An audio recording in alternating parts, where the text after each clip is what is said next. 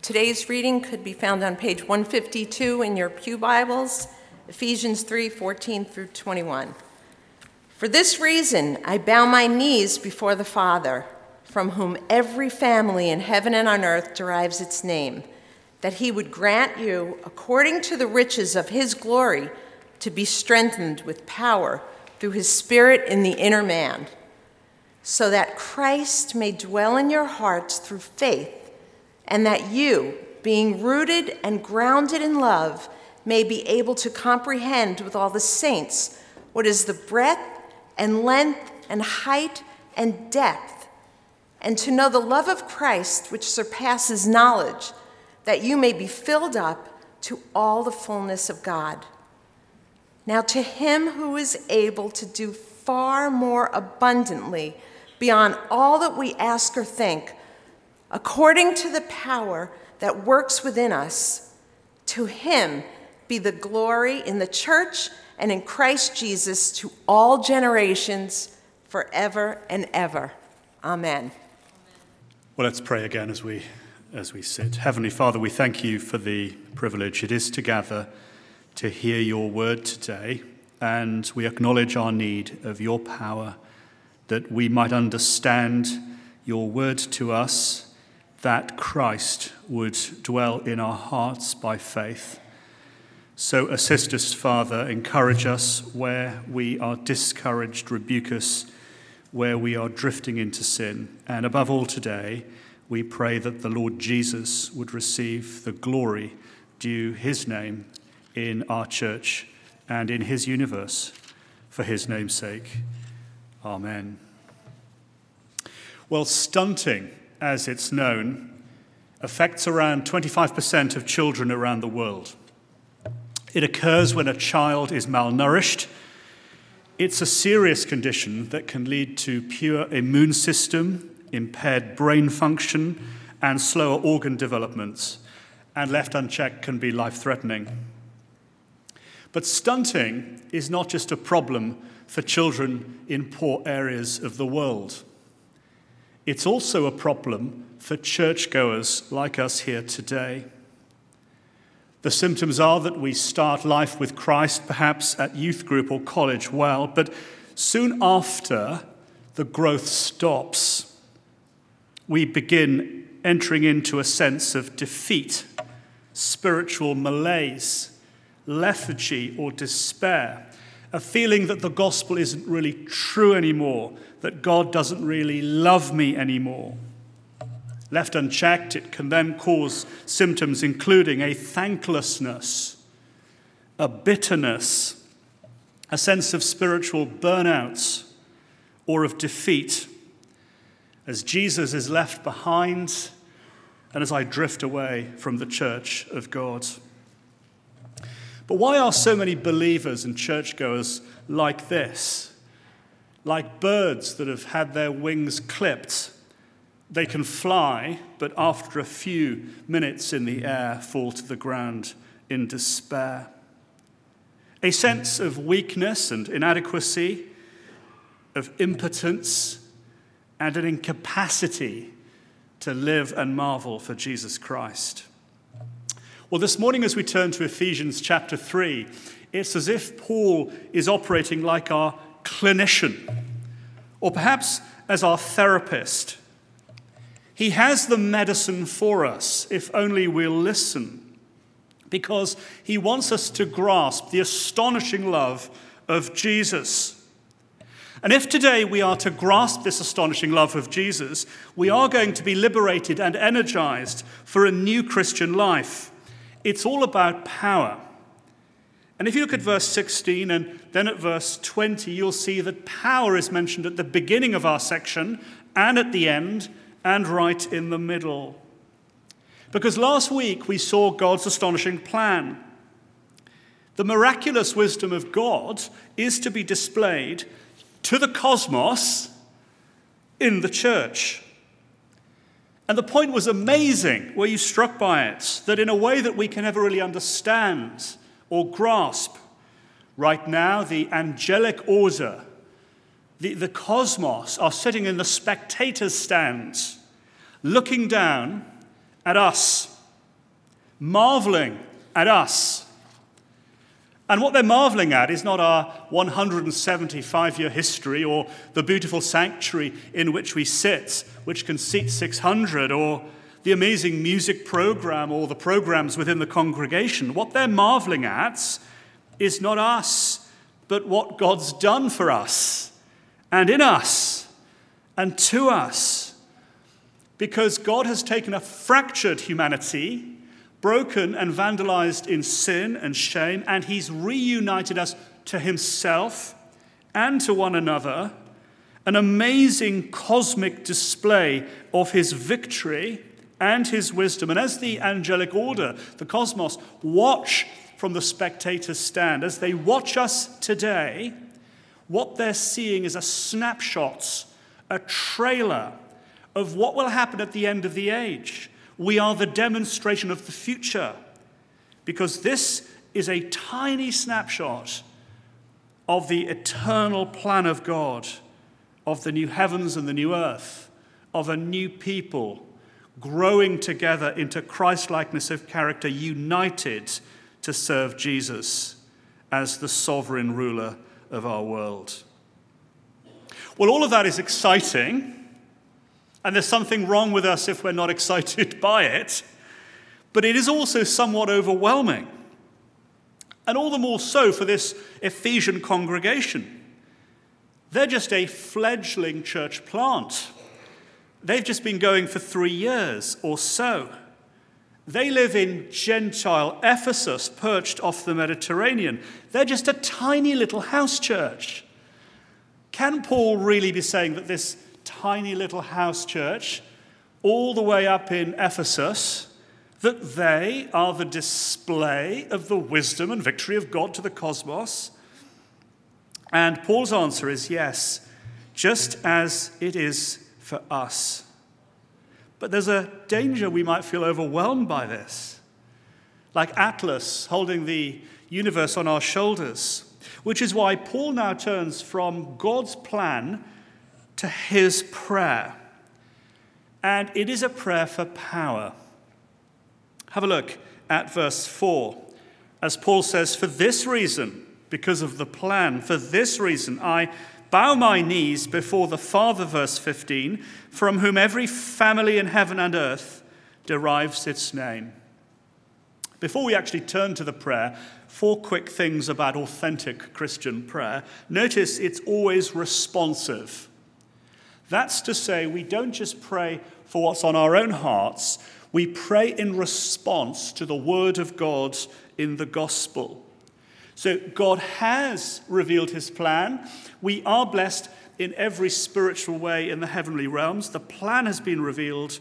Now we pray in response. Second, authentic Christian prayer is humbling, because he's on his knees as an apostle. The picture is one of total submission, like a vassal subject in the presence of the sovereign. For in praying we are asking, and in asking we are admitting we don't have, nor can we find the resources ourselves. The picture is of total dependency. Third, notice that Christian prayer is Trinitarian. Paul is praying to the Father, that the spirits would give us power, that Christ would dwell in our hearts. So Christian prayer, it involves us coming to the Father through the Son by the spirits. And last, Christian prayer is bold. There is no religious mantra here or special location or form of liturgy. There are no priests or special times of day in which to pray. But it's bold. We're not like nervous courtiers tiptoeing into the presence of some distant sovereign. The basis of our approach is that he is Father, for we are his precious children, for we have come by grace and we are heard by grace. So while the Muslim has 99 different names for gods, not one of them is Father, yet we dare to call him Father, for he is the Father who has saved us in his Son. So here's a model prayer. We often pray the Lord's Prayer, but here's the Apostles' Prayer. A cracking prayer to pray. And a prayer I want to challenge you to pray for yourself every day this month, for your children, grandchildren, and for your church. For if we were to pray this prayer, I can guarantee our lives and the lives of our children and our church would be transformed. It is a prayer for power, and a prayer that splits into two separate sections. Here's the first. A prayer for power, that Christ would live in our hearts. Verse 16, that he would grant you, according to the riches of his glory, to be strengthened with power through his spirits in the inner man, so that Christ may dwell in your hearts by faith. Already, there is a rebuking challenge for my prayers. Because so many of my prayers are about the external circumstances of my life.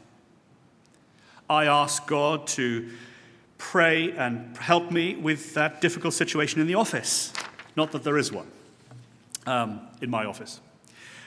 We ask God to deal with the annoying neighbor next door. Not that I have an annoying neighbor next door. We ask God to deal with the dog that barks at 2 a.m. Not that there is a dog in our neighborhood barking at 2 a.m. Or the complaining in-laws or the irritations at church. So we ask God to take away the problem out there. But Paul's prayer is not about the problem out there. It's about my heart in here. Because Christianity, rightly understood, is not a progressive manifesto there to deal with the changing of my environments. Correctly understood, Christianity is about the reformation of not my world, but my heart. The locus of the prayer is the inner man. Because in 2 Corinthians 4, Paul describes how we have two selves. There is the outer self, rather like the shell on a turtle, and then the inner self, the inner being that you can't quite see. The outer self is wasting away, but inwardly we are being renewed in the inner self every day. The inner self is the heart. It is the location and core of the will and of the decision. The inner self, the real self. Yet we spend so much time and efforts on the outer self. We go to medical appointments and hairstyling and dental checks. We work out in the gym and go to the nail vanishing salon and go clothes shopping, and I'm just talking about the men. The outer self is the self that we see, yet we live under the shadow of the fall. The outer self is like a shell. It's wasting away. Everything in this life will one day fall under the laws of atrophy, as actually we decay and get older and decline. My teeth will decay. My hearing will deteriorate. My mobility will become impaired. My sight will be lost. And at the end, you will be faced with that 6-foot hole into which your coffin will be placed. Ashes to ashes, dust to dust. For dust we are, and to dust we will return. This is weird to us, but it's real. Because sometimes as people get older, as the outer self wastes away, you see more and more life in them. And there are people like that in our church. They really are wasting away, but as you look into their eyes, there is a sense of vigor and youth and energy. D.A. Carson, the writer, puts it like this: in fact, we can see elderly folk, and in them something of the process that Paul has in mind. We all know of senior saints who have lost their physical strength. They have reduced their capacities and have yet become more and more radiant. Their memories may be fading, Their arthritis may be nearly unbearable. Their ventures beyond their small rooms or apartments may be severely curtailed. But somehow they live as though they are already 1 foot in heaven. Their outer being weakens, but their inner being runs from strength to strength. Flip it around. There are also Christians for whom the reverse can be said. So Carson continues. Conversely, we all know elderly folk who, so far as we can tell, are not suffering from any serious organic decay, yet as old age weighs down on them, nevertheless they become more and more bitter and caustic and spiteful and introverted. It's almost as if the civilizing restraints imposed on them by their cultural expectations are no longer adequate. In their youth, they had sufficient physical stamina to keep their inner being capped, but now with the reserves of energy diminishing, what they really are on the inside is coming out. I wonder which description best fits you. Paul's prayer is that in our inner hearts, Christ would dwell. But wait a minute, says our theological experts. Hang on a minute. When I became a Christian at youth group, and when I became a Christian on that summer camp, didn't Christ enter into my heart, and didn't he come to live in me then? Is this then a prayer for a second blessing? No, it's not a prayer for a second blessing, because we've already got every spiritual blessing in Christ. Rather, the key is in the word that Paul uses. There are 2 different words that Paul could have used, but he chooses the word dwell. It means to come and stay and to make yourself feel at home, to settle down and form a home there. It's different to what we do at the Airbnb. So at the Airbnb, you'll stay for 2 nights, you move in for a night or 2 with your wife or your family. You might take a case or a bag.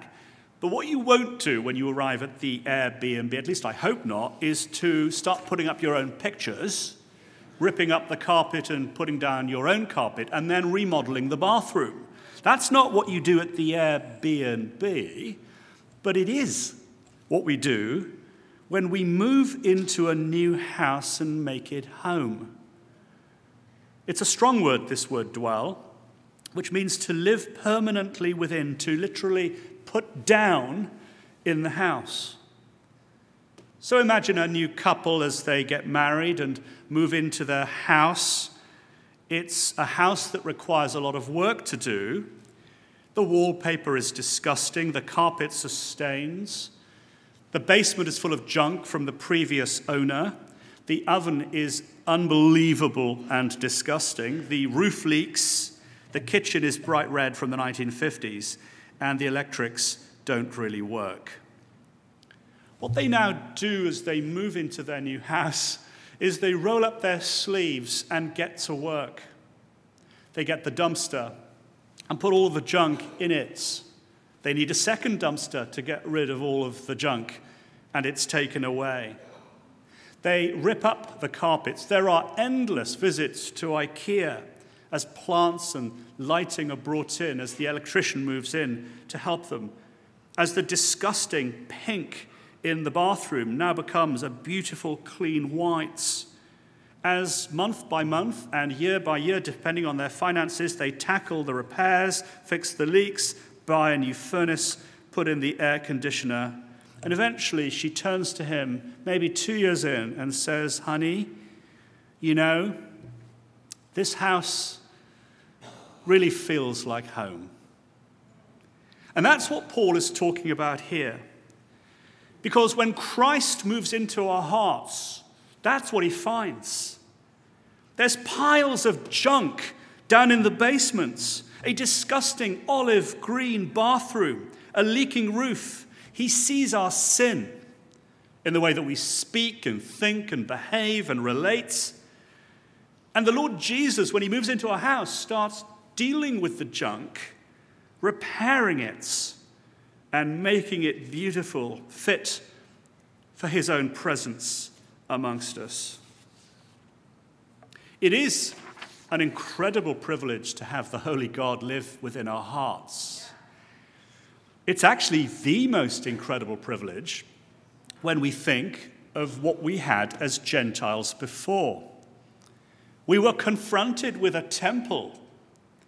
And in the outer courts, remember the wall in Latin and Greek that said no Gentile may enter into the temple. Trespassers will not be prosecuted but executed.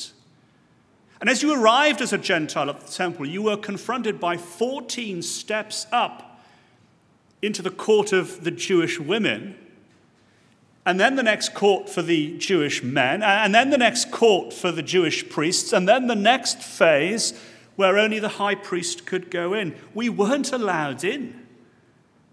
And now, it's as if our hearts have become the most holy place. Through the shed blood of Jesus, the great priest, the great high priest whose body was the place of sacrifice, whose blood was the picture of covenant grace. We are now the temple, the most holy place where the holy God dwells. But if the holy God occupies your hearts, then your heart is going to have to become holy. We have a holiness through the blood of Jesus Christ, but now what God is doing is gradually changing us in reality, not just status, that our hearts might reflect his beauty and his grace. The doctrine lying behind this then is union with Christ, that through his saving death at Calvary, by his Spirit, we've been included into Jesus, permanently united with him, with an unbreakable bond, that the transcendent God of holy glory now occupies our lowly hearts, not for a flying royal visit, but permanently. You are the palace, we are the temple forever. So Paul says we have been rooted, can you see that, and then grounded in love. And these two words are borrowed first from the botanical gardens and then from the construction sites. We have been rooted like a Californian redwood into the love of Christ. And we are being built as in a construction site on the foundations of the love of Jesus Christ. But the question is, why do we need power for Christ to dwell in our hearts? Why all this talk about power? And the answer is this: because what Jesus is going to do in our hearts is establish his throne. And the problem as Jesus establishes his throne in my heart is my sin. This is something that I think we've lost in American evangelicalism, as well as in British evangelicalism. We're very sentimental about the idea of Jesus living in my heart. So many of the songs that so many churches sing are junk. And they're junk because they talk about Jesus entering into my heart as though he's my boyfriend or my lover. Gloriously, he is my lover, but before he's my lover, he is my Lord. So when Jesus enters into my heart, it's not to give me the warm and fuzzies. It's not to make me feel really good about myself. He enters into my heart as the Lord to turn me into a willing and obedient servant. And that, therefore, requires warfare. And a warfare for which I need power, because by nature I will resist his will in a spiritual tug of war. For as Jesus commands A, I will long to do B. And actually Bunyan understands this. Not so much in the classic Pilgrim's Progress, but in the other classic very few of us have read, called The Holy War. It's an amazing book. I encourage you to read it. It's about a castle that is really a city by the name of Mansoul. Mansoul, this castle, is under the control of the enemy Apollyon. It's been taken from the King of Kings. But the King of Kings eventually arrives to take man's soul back and to restore the castle, the city, under the rule of the king. But the picture is of a tremendous war. It's called the Holy War. It's what jihad means. There is a jihad inside my heart as Jesus, by his Spirit, through his gospel, pulls me in this direction, yet my sin pulls me in this direction. Paul says, if you want Jesus to establish his rule in your hearts, then we will need power. Is this a prayer we pray? It should be. But the question then becomes, what is the evidence that he has set up his throne in my heart? And it leads to our second point in our prayer today, a prayer for power now, that we would grasp Christ's love. Verse 18. Paul says then that you, being rooted and grounded in love, may have strength or power to comprehend with all the saints what is the breadth and length and height and depth, and to know the love of Christ that surpasses knowledge, that you may be filled with all the fullness of God. Well, I was talking to John DeLench in confirmation just now, and we were comparing notes on the horrors of learning German vocabulary, which was John's experience and my experience. We both did German, and I also had to do French. And the biggest challenge was French comprehension, having to learn the verb tables and then translate vast sections of French text. There was endless vocabulary and verb tables that were drilled into them. I can still remember the mon, me, ton, tate, son, sensé, and so on and so forth, all under the demanding eye of the terrifying, formidable Mrs. Majors, who was determined that we would comprehend our French.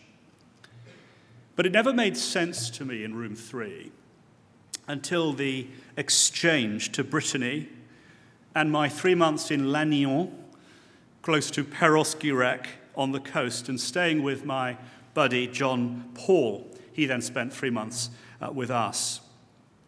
It was really only on the train and in the boulangerie and talking with John Paul, his mother and father, and then watching French movies. It was only really then that French made sense, and John was saying the same of his German. It's one thing, isn't it, to learn the tables, mon, me, ton, tate, son, sensé, notre, ne, votre, vos, le, from the blackboard, but quite another thing to actually experience French. And Paul here is praying that we would comprehend God's love, but not in a creedal way, not in an academic way, not in a confirmation class kind of a way, because the word he uses here really means to understand it in a way that we will take hold of it in our own experience. He is praying right now that we will understand the love of God, which surpasses all knowledge, in a way that goes beyond the heads, but transforms our hearts. Is this something that we're growing in? This love of Jesus is incomprehensible. And to underline that, Paul uses a form of language that is not perfectly understandable in the Greek. We don't really know what he's talking about. At school, we are taught about our prepositions: above, across, beyond, behind, below. And now Paul goes crazy with prepositions. How great do you think the love of God is for you? Well, try this. It's all around you. Now try this. It's over and above you. Now try this. It's behind you. Now try this. It's all the way under you. Try and think about this. It's through you and in you and near you and with you. He uses four-dimensional language, the length and the width and the height and the depth. It's, I think, an echo of Psalm 103. Picture the vectors Imagine the lines were going up and down and sideways and beyond us. But in the end, we're left with uncertainty as to what is being described. It's a bit like a child who says, "Daddy, I love you zillions," or "to the moon and back." I don't quite know what the kid is talking about, but I do understand it's an awful lot of love. This love of Jesus for you is different to any other love you will find on planet Earth. Human love has its limits. My patience is wearing thin. I'm giving you one last chance. He's running out of road. But God will never give you one last chance. The road will never run out for you with God's love. His patience will never run thin. No matter what we do or how many times we offend him, there is still more love for you, over you and under you and behind you and around you and through you and in you, from him for you. A reservoir, actually an ocean of grace. Big enough for a Harvey Weinstein or a Jeffrey Epstein or a Martin Shkreli. Do you know who he is? He's actually been voted the most unpleasant, hated American living in this country this year. I hadn't heard of him, but he's a 32-year-old chief executive of Turing Pharmaceuticals. He acquired the rights to a drug developed in the 1950s for AIDS patients. And at that point, the drug was $13.50 a dose. As soon as he acquired it, he upped it to $750 per pill. That's a $5,000 increase, which meant that many of these AIDS patients who couldn't afford it have now died. He has been described as a morally bankrupt sociopath, a scumbag, and a monster. But the love of Jesus around us and above us and through us and behind us is big enough even for him. A love vast, unmeasured, boundless, and free. Oceans of grace if he was to turn to Christ. And in the ancient world, as Christians thought about this verse, as they were going up to the heights and down to the depths and out to the outer regions, they thought of the picture of the cross. High enough, look at the cross, for it reaches to highest heaven as we are seated with Christ there, and low enough that it can actually redeem a Martin Shkreli, or more to the point, a monster called Tony Jones. Wide enough that it can go east to west, for any who trust in Jesus Christ can be saved by his mercy and pity. John Stott puts it like this: the love of God broad enough to encompass all of mankind, Jew and Gentile, long enough to last all of eternity, deep enough to reach the most degraded sinner, and high enough to exalt us to highest heaven. Is there somebody in the building who needs to hear this morning, who needs to understand afresh the love of Jesus Christ in your failure for you? Yet, we feel his frown. We are surrounded by doubts. We wonder if he really loves us. And Paul's answer is that he could not love us more. Do me a favor and glance at the last hymn we're soon about to sing, and the lyrics there, because it speaks of the deep, deep love of Jesus. It's taken from this text: vast, unmeasured, boundless, free, rolling as a mighty ocean in its fullness over me. Underneath me, all around me, is the current of thy love, leading onwards leading homewards to thy glorious rest above. It was actually written by a London merchant by the name of Samuel Trevor Francis in the 1850s. And the song is oceanic as it describes the love of Jesus like an ocean in depths and size and direction, rolling underneath me, around me, the current of your love. It's a great hymn, isn't it? Because in the second stanza we see where this love is located. It is in the death of Jesus at Calvary. And the author is amazed at how such love can be offered to him as he is full of sin.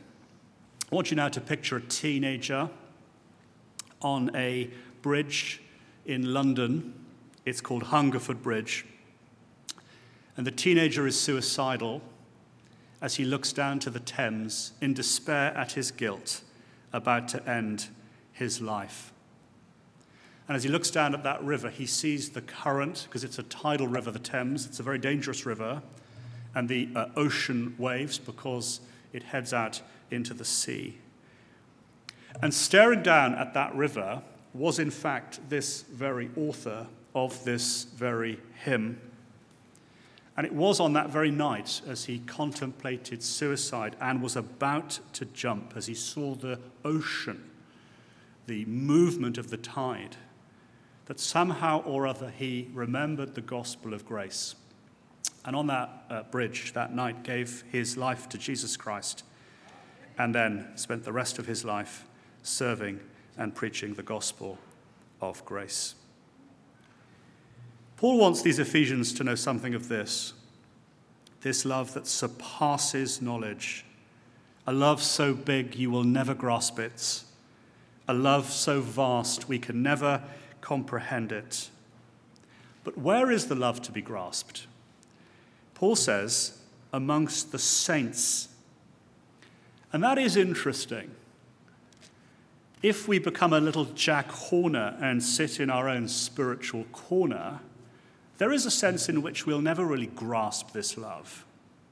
The love is to be grasped in the gospel, but in the gospel, in the church.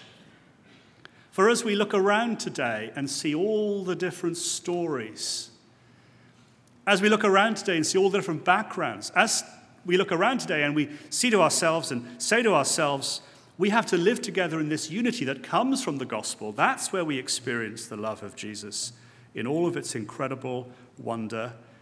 As the Israeli army captain and the PLO Christian sit in the same growth group, or the Ukrainian and the Russian sit together in the same church service.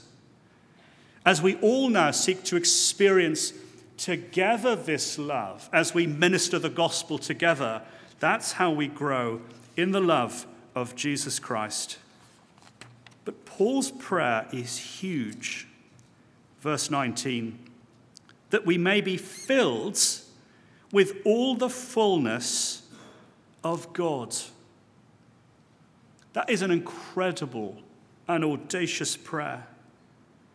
For the plan of God is to make us individually, but us corporately, 100% like Christ. As loving as him, as patient as him, as generous as him, as kind as him. And when I say as loving as him, I'm using the Greek word agape, which is the word that Paul uses, the selfless love that gives everything to the other. A theologian and commentator called Francis Folk puts it like this of verse 19. He, Paul, thus prays ultimately that we may receive not any attribute of God or any gift of his, not love, not knowledge, not strength alone, or in combination, but no less than the very highest he can pray for, the full indwelling of God in us. Just as the temple was to be filled with the glory of God, so we are to be filled as a church with the very love of Jesus, rooted in his love. That's our current status. But Paul's prayer is that in our reality and experience, we would feel that love expressed to us and from us as we marvel at the love of Christ and then experience and express that love out to others. It's a warning, isn't it, against factious division. There can be no factious division in the Church of Jesus Christ, for that is to go right against the grain of everything Jesus is seeking to do within us. In C.S. Lewis's The Screwtape Letters, the older demon writing to his young nephew is attempting to explain how, as a young devil, we can undermine God's plan for his church. Listen to this. He writes, "We must face the fact that all the talk about God's love for men and his service being perfect freedom is not mere propaganda, but an appalling truth. He really does want to fill the universe with a lot of loathsome little replicas of himself, creatures whose lives on a miniature scale will be qualitatively like his own, not because he has absorbed them, but because their wills freely conform to his love. And that's why we need power, for Satan is at work in our church and in our hearts to undermine and sabotage the great and beautiful and awesome and brilliant plan of God's. As I finish, that's why he ends with a doxology, and we'll see this doxology next week in verse 20. But look how Paul ends the section, verse 20, "To him who is able to do far more abundantly beyond all we ask or think, according to the power that works within us, to him be glory in the church and in Christ Jesus. Amen." And the point about this prayer is it is going to be answered. God is going to do it. At the end of the age, when Jesus returns, the prayer will be fully answered. We will have Jesus ruling from his throne in our hearts. And we will have had the power to grasp his astonishing love for us.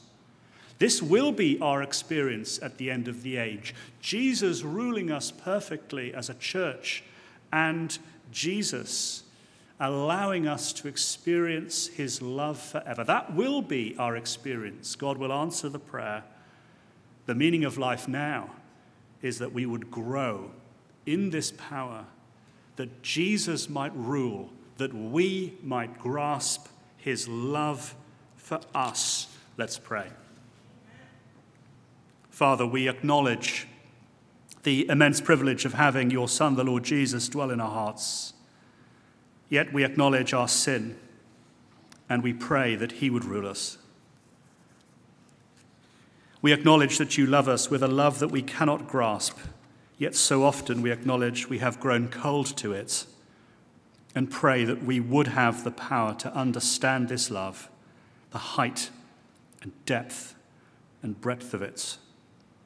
Fill us individually and as a church family with a power to grasp and a love to experience, that we might be filled to the full measure of the stature of Christ. And we ask it for his glory. Amen.